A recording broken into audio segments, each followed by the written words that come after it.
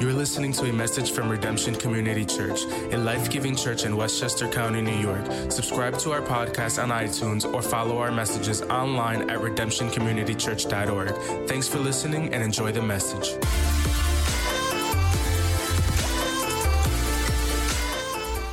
Well, today we celebrate the event that set Christianity into motion. Come on, the glue that holds our faith together, the catalyst for the movement that would change the world, the resurrection of Jesus Christ. Today's not just a nice holiday that we celebrate. It's not just an excuse to dye some Easter eggs or give your kids an Easter basket or sit down and enjoy a meal and eat some ham or whatever you're going to do today. All those things are wonderful. But make no mistake, if you take away the resurrection, Christianity falls apart. Come on, how many of you know sometimes there's that one ingredient, that one essential element that if you take that away, everything falls apart? Let me give you some examples. How many of you have ever had gluten-free pizza before? If you've never had gluten-free pizza, you didn't miss anything. Take away the dough and it's just not the same. When it comes to sports, take away that star player and often the team is not the same. I don't care what anybody says, the New England Patriots are not the same without Tom Brady. And some of you are really happy about that. Some of you aren't. When it comes to my family, we have 3 boys. My wife is the glue that holds our family together. And often when she's working late or when she has a meeting or she's working late, Daddy's trying to hold down the fort. And often my middle son, Michael, will come to me and say, "Hey, Dad, what are we having for dinner tonight?"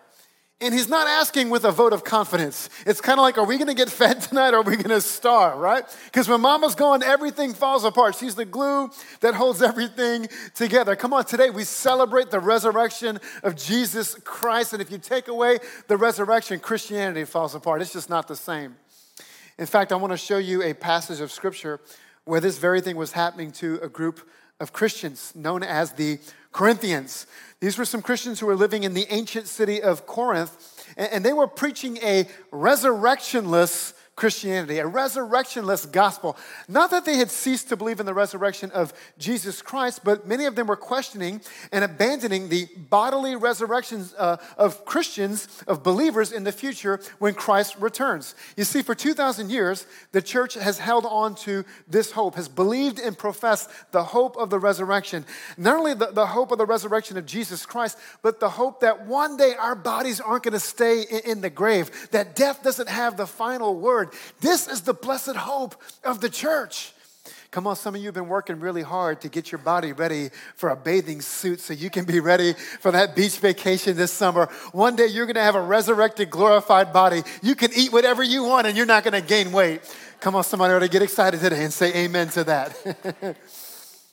But here's the big question, and this is the very question that Corinthians were asking. What difference does the resurrection make? I want you to think about that today. What difference does the resurrection make? Some of you might say, well, I believe in the resurrection, Pastor Jeremy. I'm a Christian. But if I stop and think about it, I'm not really sure what difference it makes. Like if Jesus forgave me of my sins on the cross, why did he have to rise again? Why did he have to resurrect? And why does it matter that my body's going to be resurrected one day? That's a good question. Some of you might say, well, I know Christians believe in the resurrection of Jesus. I mean, that's what Easter's all about. I mean, I came here today because somebody invited me or shared this broadcast with me. But I'm not sure that I really believe that that's something that historically happened. I mean, maybe that's a nice symbol. But what difference would that make in my life if the resurrection, is true? Well, these are the very questions that the Corinthians were asking. And Paul, he tackles these questions head on. And so we're going to look at what he has to say about that in 1 Corinthians chapter 15. Now, the first question that Paul tackles is this: did the resurrection actually happen? Did the resurrection actually happen? Like, is this a historical event or was this just something symbolic? Was this just something spiritual? Is this just something that Christians believe that had a symbolic meaning? Well, let's look at Paul's answer together. 1 Corinthians chapter 15, verses 3 through 9. Here's what Paul wrote. I passed on to you what was most important and what had also been passed on to me. In other words, Paul said the very first Christians passed this on to me, and I'm passing it on to you. Christ died for our sins, just as the scriptures said. He was buried, and he was raised from the dead on the third day, just as the scriptures said. Verse 5, he was seen by Peter and then by the 12, the original 12 apostles. After that, he was seen by more than 500 of his own followers at one time, most of whom are still alive, though some have died. Look at verse 7. Then he was seen by James and later by all the apostles. Last of all, as though I had been born at the wrong time, I also saw him. For I am the least of all the apostles. In fact, I'm not even worthy to be called an apostle after the way I persecuted God's church. We're going to talk about what all that means in just a moment. But first, Paul starts with the historical evidence for Jesus' resurrection. This is important. Why? Because if you're a Christian, if you are a follower of Jesus Christ, you've placed your faith in him, you need to know that your faith is based on something rock solid. Come on, your faith is based on something more than just what you feel, something more than just what someone told you. You need to know that your faith is based on something rock solid. And if you're here today and you're not sure what you believe, well, if the resurrection of Jesus is historically reliable, if there's even a shred of evidence here that's convincing to you, then that's something you really have to consider. If a man who claimed to be the Son of God rose from the dead, then that would really change everything, and you have to consider that. And so I want to give you three things today that Paul tells us about the historical evidence for the resurrection. Three examples of evidence that really make a difference for us. Here's the first one. Are you ready? Number one, the resurrection of Jesus was something Christians believed from the beginning. The resurrection of Jesus Christ was something that Christians believed from the very beginning. Now, you can read about the resurrection of Jesus' life in all four accounts of the Gospels in the New Testament: Matthew, Mark, Luke, and John. But 1 Corinthians 15, the passage that we're looking at today, is actually the earliest written account that we have of Jesus' resurrection, because Paul wrote this letter to the Corinthians about 20 years before the Gospel writers wrote down their accounts of Jesus' life. And scholars tell us that the verses we just read were a very early creed that Paul passed on to the Corinthians and under the inspiration of the Holy Spirit to you and me today. In other words, very early on, there was already a creed that the very first Christians believed and wrote down and preserved this truth that Jesus died, that he lived, he died, he was buried, and he resurrected. Okay, so you say, Pastor Jeremy, why is that important? Well, Paul clearly demonstrates that the earliest Christians absolutely believed that Jesus died, he was raised from the dead. This wasn't something that was added on to later on. This wasn't something that was added to the Christian faith generations later.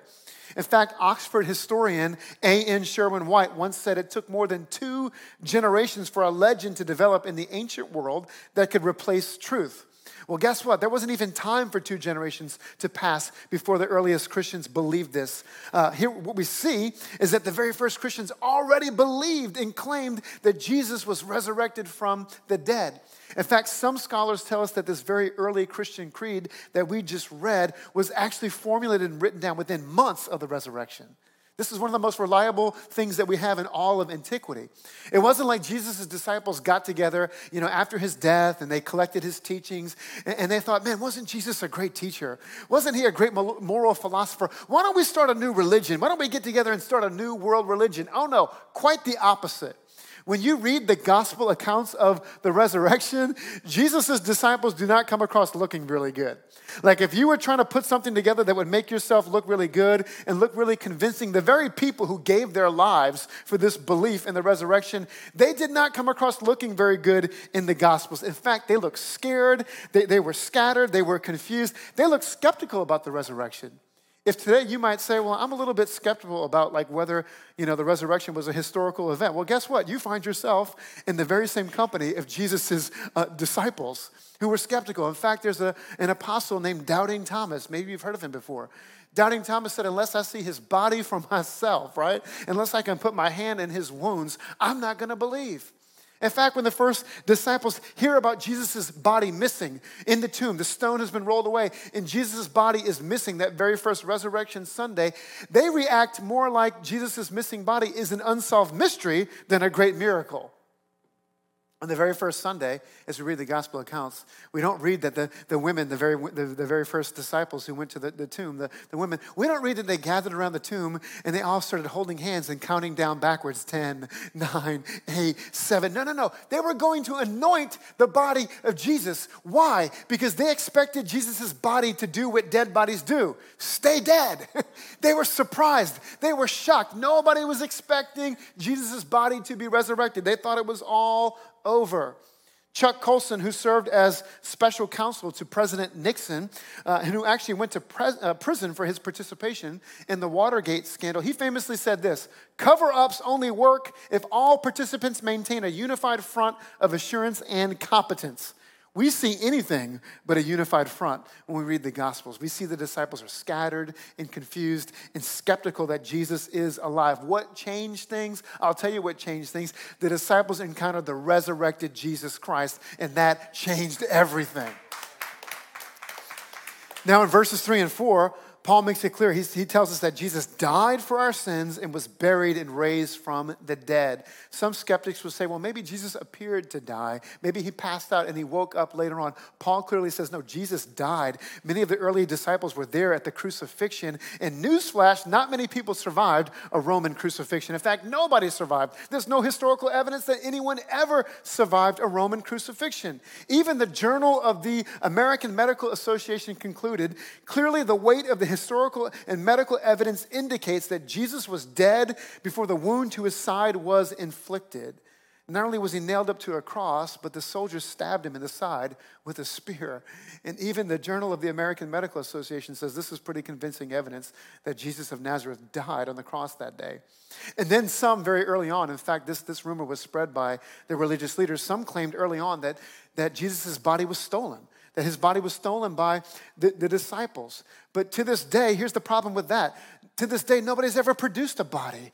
Nobody's ever been able to explain who rolled away the stone from the tomb and how did they get past the soldiers who could be put to death for allowing Jesus' body to be stolen. I'm telling you, I've been to the Holy Land. I've been to the traditional site of his burial. I've been to the Church of the Holy Sepulchre. And there is nowhere on the tour where they say, let me take you to show you the body of Jesus Christ, because it's not in there. The tomb is empty. Jesus is alive.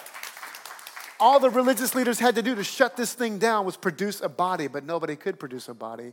Jesus died and was resurrected, and the very first Christians believed this from the beginning. Here's the second thing. We're talking about some evidence that we have to consider today, because if you're a Christian, you need to know that your faith is built on something solid. If you're sorting this out today, you need to really take into account whether or not this resurrection thing happened. Number two, the resurrection of Jesus was affirmed by the testimony of eyewitnesses. The testimony of eyewitnesses. Paul says there were hundreds of eyewitnesses to the resurrection. Now you say, well, why does that matter? Well, ask any lawyer friends that you have how important the testimony of eyewitnesses, the testimony of an eyewitness is in a court of law to this day. This is still one of the most important examples of evidence that holds weight in court to this day, the testimony of an eyewitness. And Paul tells us after the resurrection, there were hundreds of eyewitnesses. First of all, Jesus appeared to Peter and the original disciples, all of whom would go on to die for this claim that Jesus rose from the dead. All of them were martyred and died awful deaths. It'd be one thing if there was something in it for the disciples. It'd be one thing if we read the Gospels and they all got rich and famous and had a great life because of this new religion they started. That didn't happen. Every one of them, they died. They went to the grave because they were convinced, because they saw the risen Jesus. They touched him. They ate with him. They fellowshiped with him. And they were convinced, and they were willing to even go to the grave to die for this belief. Paul tells us that Jesus appeared to more than 500 of his other followers, many who were still alive by the time that he wrote 1 Corinthians 15 and could be interviewed. Like, that's a lot of people who would have to agree to a conspiracy and keep all of the details straight. Paul said, go ahead and interview some of these people. You can ask about them. They're alive. It'd be kind of hard to start a religion in Jerusalem, right? The very city where Jesus died. You know, if there wasn't an empty tomb and there wasn't some real reliable evidence, how would it convince anybody?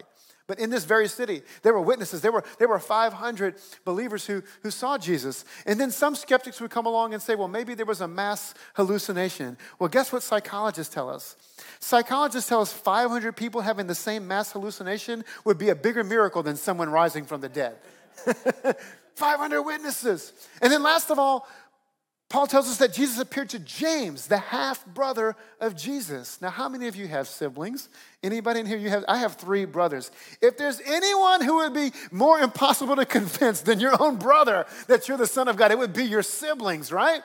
In fact, the Gospels tell us that James didn't believe. He didn't believe. What changed things? He met Jesus Christ. He met the resurrected Jesus Christ, and he recognized that Jesus was his Lord and Savior. And James would go on to give his life for his belief in Jesus Christ. They were eyewitnesses. Then number 3, the third piece of evidence is this. The resurrection of Jesus was something Paul personally experienced.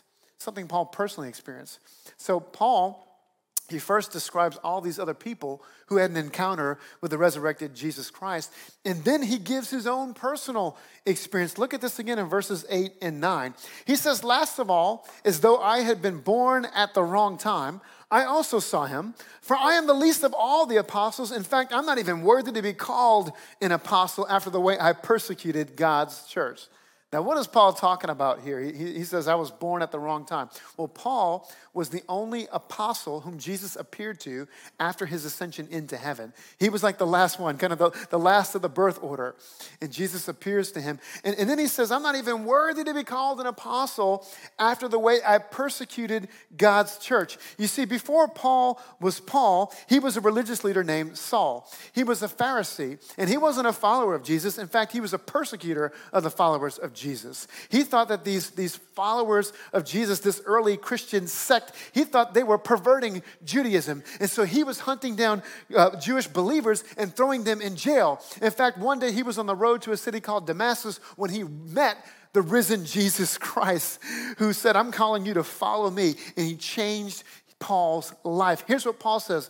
Paul says, I believe in the resurrection because I met Jesus Christ for myself and he changed my life. Come on, church, the greatest evidence that Jesus is alive is personal transformation. It's personal transformation. I'm not standing up here today just because I was raised in church. I'm not standing up here today just because I went to Bible college or I went to seminary. I'm standing here today because Jesus personally changed my life. I've seen him change my life. I've seen him change the lives of countless people. I know who I would be apart from his grace and his love and his mercy. I've seen the way he's changed people's lives. And you're surrounded by people here today. Come on, who can testify, Jesus changed my life. I've seen him save people. I've seen him heal brokenhearted people. I've seen him set people free. The greatest testimony that Jesus is alive is changed lives. Changed lives. Okay, so first Paul tackles the question of whether or not the resurrection actually happened. Then he moves on to this question of, so what? Like, what difference does it make for us today? Well, Paul goes on to say, as we said earlier, without the resurrection, Christianity, it just falls apart. Look at this, 1 Corinthians 15, verses 12 through 14. Paul says this, but tell me this, since we preach that Christ rose from the dead, why are some of you saying there will be no resurrection of the dead? For if there is no resurrection of the dead, then Christ has not been raised either. And if Christ has not been raised, then all of our preaching is useless and your faith is useless. Come on, he says that there's no power in the gospel if Jesus didn't rise from the dead. Your faith is useless. He says to the Corinthians, why are you undoing the very thing that holds your faith together? There's no resurrectionless Christianity. If you don't believe that God will raise believers to new life in the future one day, then how can you proclaim and profess to believe that Jesus was raised from the dead in the first place? In other words, if the resurrection isn't true, then none of this is worth it. The resurrection isn't true, none of this is worth it. He says this, it's not even enough to believe that Jesus was a great teacher. He doesn't even set the bar that low. He says it's not even enough to be convinced that Jesus was a great teacher of truth, that he was a great moral philosopher. Personally, for me, the teachings of Jesus would be convincing enough. I read the words of Jesus and nobody taught the things he taught. I read about what he did. Nobody did the things that he did. Like, I'm convinced by his teaching alone, but Paul doesn't even lower the bar. He says that's not even enough. It's not enough just to follow Jesus because he was a great moral teacher. He says, but if Jesus actually rose from the dead, then giving up our lives to follow him would be worth it. If Jesus rose from the dead, then you have to believe all that he said. And if Jesus didn't rise from the dead, why worry about anything that he said? See, here's the pivotal thing. The issue is not whether or not you like Jesus' teaching. There are plenty of people who will say, well, I admire Jesus. I think Jesus was a great teacher. He taught us how to love each other, you know. I think he was a great, inspirational person, maybe a great prophet, a great teacher. But the issue is not whether or not you like Jesus' teaching. The issue, everything hangs on this question, whether or not Jesus rose from the dead. What you believe about that. If there's even a shred of convincing evidence that Jesus rose from the dead, you have to take that into account. If somebody who claimed to be the Son of God, who said, I'm going to be buried in the grave and I'm going to rise again in 3 days, if there's even a shred of convincing evidence that happened, then that would change everything. That would change everything. Paul goes on to remind us of the good news. Here it is, verse 20. He says, but in fact, Christ has raised from the dead. He is the first of a great harvest of all who have died. I love the way the Message paraphrase puts verse 20. It says this, but the truth is that Christ has been raised up, the first in a long legacy of those who are going to leave the cemeteries. Come on, Paul says Jesus has raised from the dead. He has conquered the grave. You see, we don't just have a sin problem, we have a death problem. How many of you know that's true? Like death doesn't sit right with us. The great tragedy of our human experience is that we long for transcendence, yet we know that our lives are finite. We know every one of us has an expiration date. One day we have a date with death, and it doesn't sit right with us. And we live our lives as if they have meaning and purpose, and we want them to count. Why? Because life is precious, and death never seems right to us, and it shouldn't seem right to us, because the creation story tells us we weren't made for death. We were made for life, but humanity rebelled against God, and with that rebellion came the curse of sin, and with the curse of sin came the penalty of death. But Paul tells us that Jesus' resurrection is a down payment on what's to come for all those who believe and follow him. Come on, Jesus took care of your sin problem on the cross, but he takes care of your death problem at the resurrection. Death doesn't get the final word. And so what difference does the resurrection make for you and me today? Let me leave you with a couple of thoughts. Jesus' resurrection means, number one, death and suffering do not get the final word. Death and suffering do not get the final word. I saw a news story in my news feed a couple weeks ago when the war in Ukraine first broke out. And I know many of us have just been brokenhearted of the tragedies that we're hearing and the senseless waste of human life in this war. And I saw a story about a 28-year-old Ukrainian paratrooper who was killed 8 days into the war. And they showed his funeral. He was buried with full military rights. But they focused in on his mom and his sister, who were just weeping just uncontrollably, just unconsolable over this tragic loss of this young man that they had to say goodbye to. They weren't ready to say goodbye to him, but they had to put him in a grave. And there was this sense as I read this story and I saw these powerful images, like evil and brutality and death had the last word. And I know sometimes we feel that way, don't we?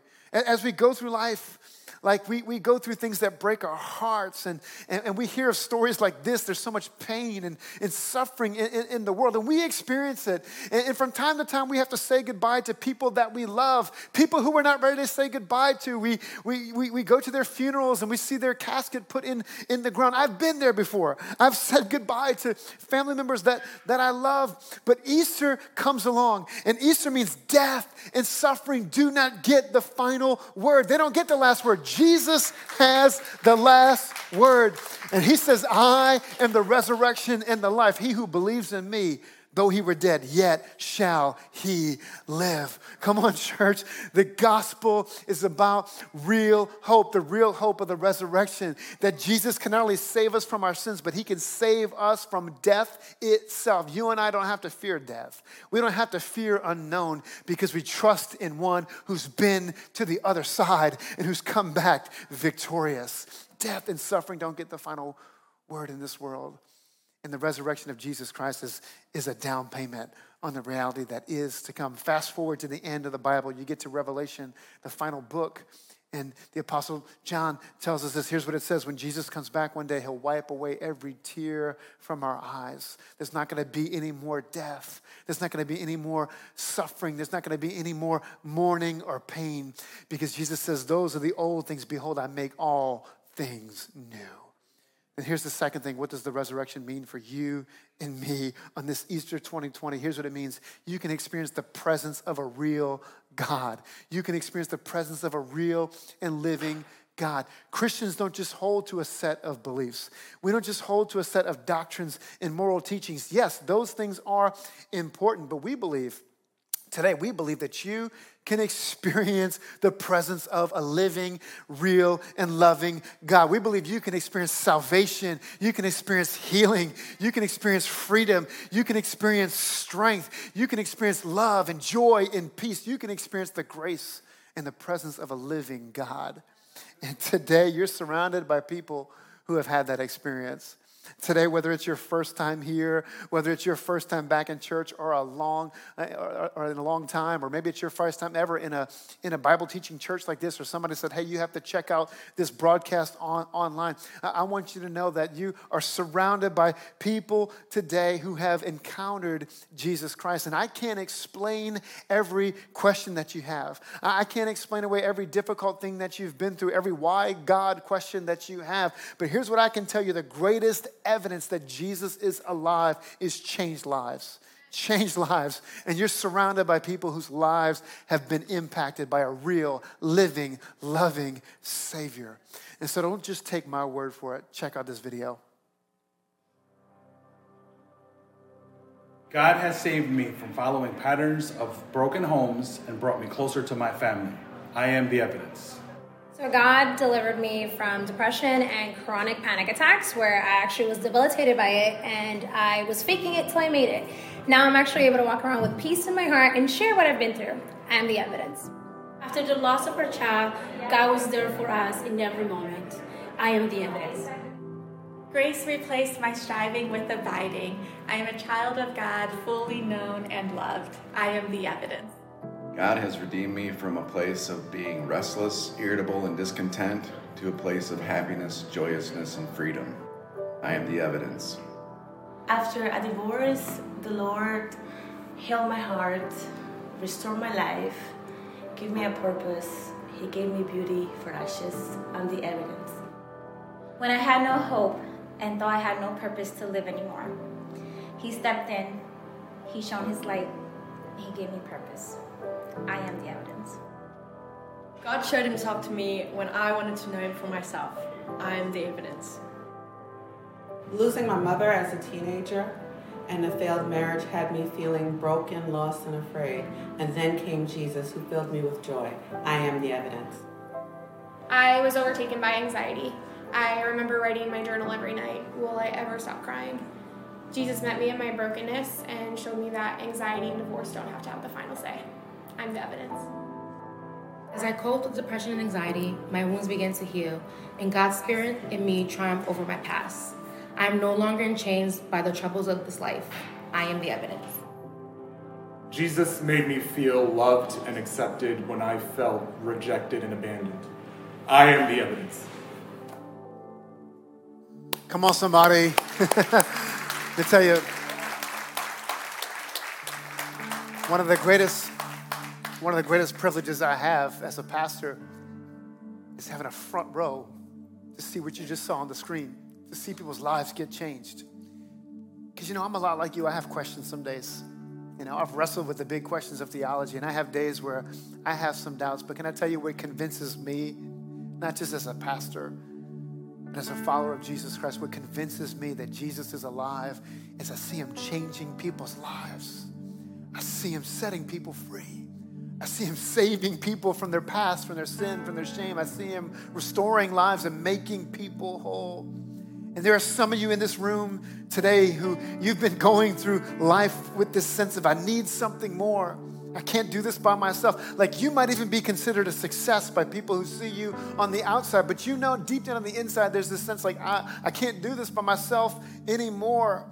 Today we gather to proclaim on this Easter Sunday 2022, there is something more, and his name is Jesus. Come on, there's something more. There's a living Savior who can fill your life with his presence. He can breathe new life into you. He can give you peace and purpose. He can give you what you've been searching for. There's a real and living God.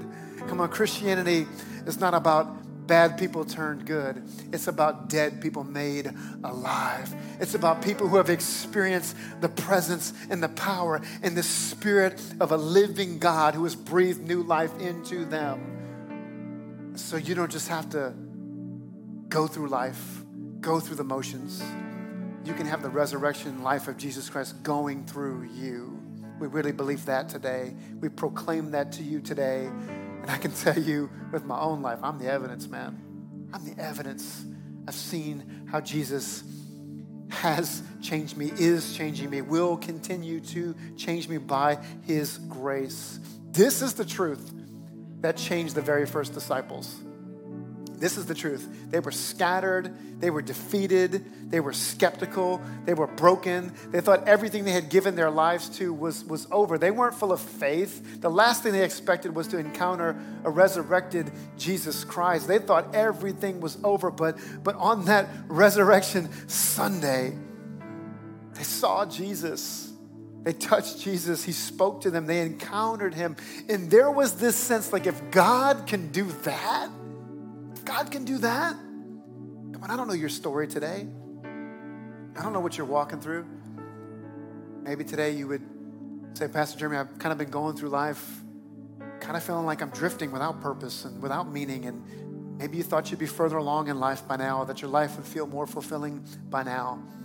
Maybe you're struggling with some brokenness in your life, maybe a broken marriage, maybe an addiction, some self-destructive habit that you just can't seem to kick on your own. Maybe it's anxiety, maybe it's depression, maybe you used to feel so close to God, but it's been years. Somewhere along the way you lost your faith, and there seems to be this distance between you and God. But then we get to Easter Sunday and we look inside of an empty tomb and we see that Jesus even conquered death, and there's this sense, God, if you can do that, there's nothing you can't do in my life. God, I can trust you. I can believe you. God can resurrect your hopes. He can resurrect your dreams. He can resurrect your purpose. He can give your life new meaning. That's what this day is about. Christianity is not just about the hope of going to heaven one day. It's about a quality of life that you can experience here and now, the resurrection life of Jesus Christ. He said, I came to give you life and life more abundantly. I am the resurrection and the life. He who believes in me, though he were dead in his sins, yet shall he live. And so today, if the resurrection of Jesus is true, that changes everything. If there's even a remote chance that this is true, that would change everything. And we believe that Jesus is inviting you today, just like he invited those very first disciples to see him and experience him. We believe he's inviting you today to place your faith in him. Maybe today you're here and you're a believer. You'd say, Pastor Jeremy, I'm a follower of Jesus. I've placed my faith in him. But if you're honest, you've been kind of going through life and it's been a powerless Christianity. You know, it's kind of like from one failure to the next failure, and it just feels like sin has had power over you. Or maybe one of those things that I described, some area of brokenness, has had power over your life. Or maybe it's just easy to slip into the routine of religion, and we hear about the resurrection and we sing about it, and it's just a nice story. But today, the Holy Spirit is waking you up and saying, no, you serve a risen Savior who is alive, who can meet you today. And you need to experience his resurrection power in your life today. Power over sin. Power over anything that would come against you, power over darkness, power over mindsets, power over the lies of the enemy in your life today. You can experience that. And then some of you are here today, and you say, Pastor Jeremy, if I'm honest, I've really never wrestled with this idea of whether or not the resurrection of Jesus is historically true. I mean, I've heard about that, and I know that's what Christians believe, but today I'm having to deal with this idea that maybe this is more than a symbol, but if Jesus Christ, who claimed to be the Son of God, died and was resurrected, then that would change everything. that would change everything. That would impact my life. I would need to do something about that. And we would say to you, yes, he's speaking to you today. He's calling you today. And today you have to make a decision about who he is. And so I want to pray with you this morning. Would you stand with me? Come on, stand with me this morning. Why don't you just bow your head? All over this place today, just bow your head. If you're new to our church, this is just a moment of reflection. This is just a moment between us and God to bow our heads and our hearts and have a moment to reflect on what we've heard today. Nobody looking around, just you and God and his Spirit today in this place, his presence, his loving presence today. Come on, I want to pray for you today. Whatever category you're in, I want to pray for you today. I want to declare resurrection life over you, the life of Jesus Christ, life and life more abundantly. I want to break off every lie of the enemy. I want to break the power of sin over your life today as we profess that our hope is in a risen Savior, that the power of sin, death, hell, and the grave is broken. Come on, Jesus, today we celebrate your victory on the cross. We celebrate your victory over the grave. We thank you, Lord, today that death, sin, hell, and the grave are defeated. We declare today that the enemy has no power over our lives. Sin, you have no power over our lives. Darkness, you have no power over our lives. Lord, today, by your Spirit, fill us with the very Spirit of Jesus Christ who was raised from the dead. Lord, today we receive your resurrection power. Lord, today I believe you're bringing dead things back to life. You're restoring hopes. You're restoring dreams. Lord, you're restoring our belief that we can be the person you called us to be. I declare your resurrection life over your people today. May we never be the same. In Jesus' name. And as we're praying this morning, I want to pray for those of you today who you would say, Pastor Jeremy, that's me. Like I'm wrestling with this idea that Jesus was the Son of God, that he actually rose again, that he actually came out of a grave, that there were all of these witnesses and people who gave their lives for what they professed to believe. And I'm at the point where I have to make a decision. And if that's you, we want to invite you. We believe God is drawing you to himself. And it starts with a belief. It starts with a choice to follow Jesus, a decision that will affect every other decision for the rest of your life, the most important decision you could ever make. And that is to say yes to Jesus. And so if that's you today, come on, every head bowed in this place. I'm going to ask you to do something that's a little bit different. We don't usually do this, but I just want to know who I'm praying for. And if that's you today, you'd say, Pastor Jeremy, that's me. I'm the person who needs to believe. I'm the person who needs to make a choice. If that's you, on the count of three, just slip your hand up today. 1, 2, 3. Pastor Jeremy, that's me. You're praying for me. Thank you. Hands going up all over this place. Pastor Jeremy, that's me. I need to believe. I need to step over the line of faith today and place my trust in Jesus. He wasn't just a great teacher. He wasn't just a miracle worker, but I believe he was the Son of God. Come on, if that's you, I want to pray for you today. Just repeat this prayer with me under your breath, right where you are. Jesus, I give you my yes today. I say yes to you. I place my faith in you today. Pray this with me. I believe you are who you said you are, the Son of God, that you lived for me, that you died for me on the cross. You died for my sins, and that you were resurrected to give me new life. Turn from my sins today, and I place my faith in you. I believe you are alive. Father, I bless every person who prayed that prayer today. I thank you for new life in Jesus Christ, sons and daughters born again, never the same, new life in Jesus Christ. Come on. Thanks for tuning into our podcast. If you'd like to connect with us or learn more about our church, please visit us online at redemptioncommunitychurch.org. We hope you can listen or join us next week.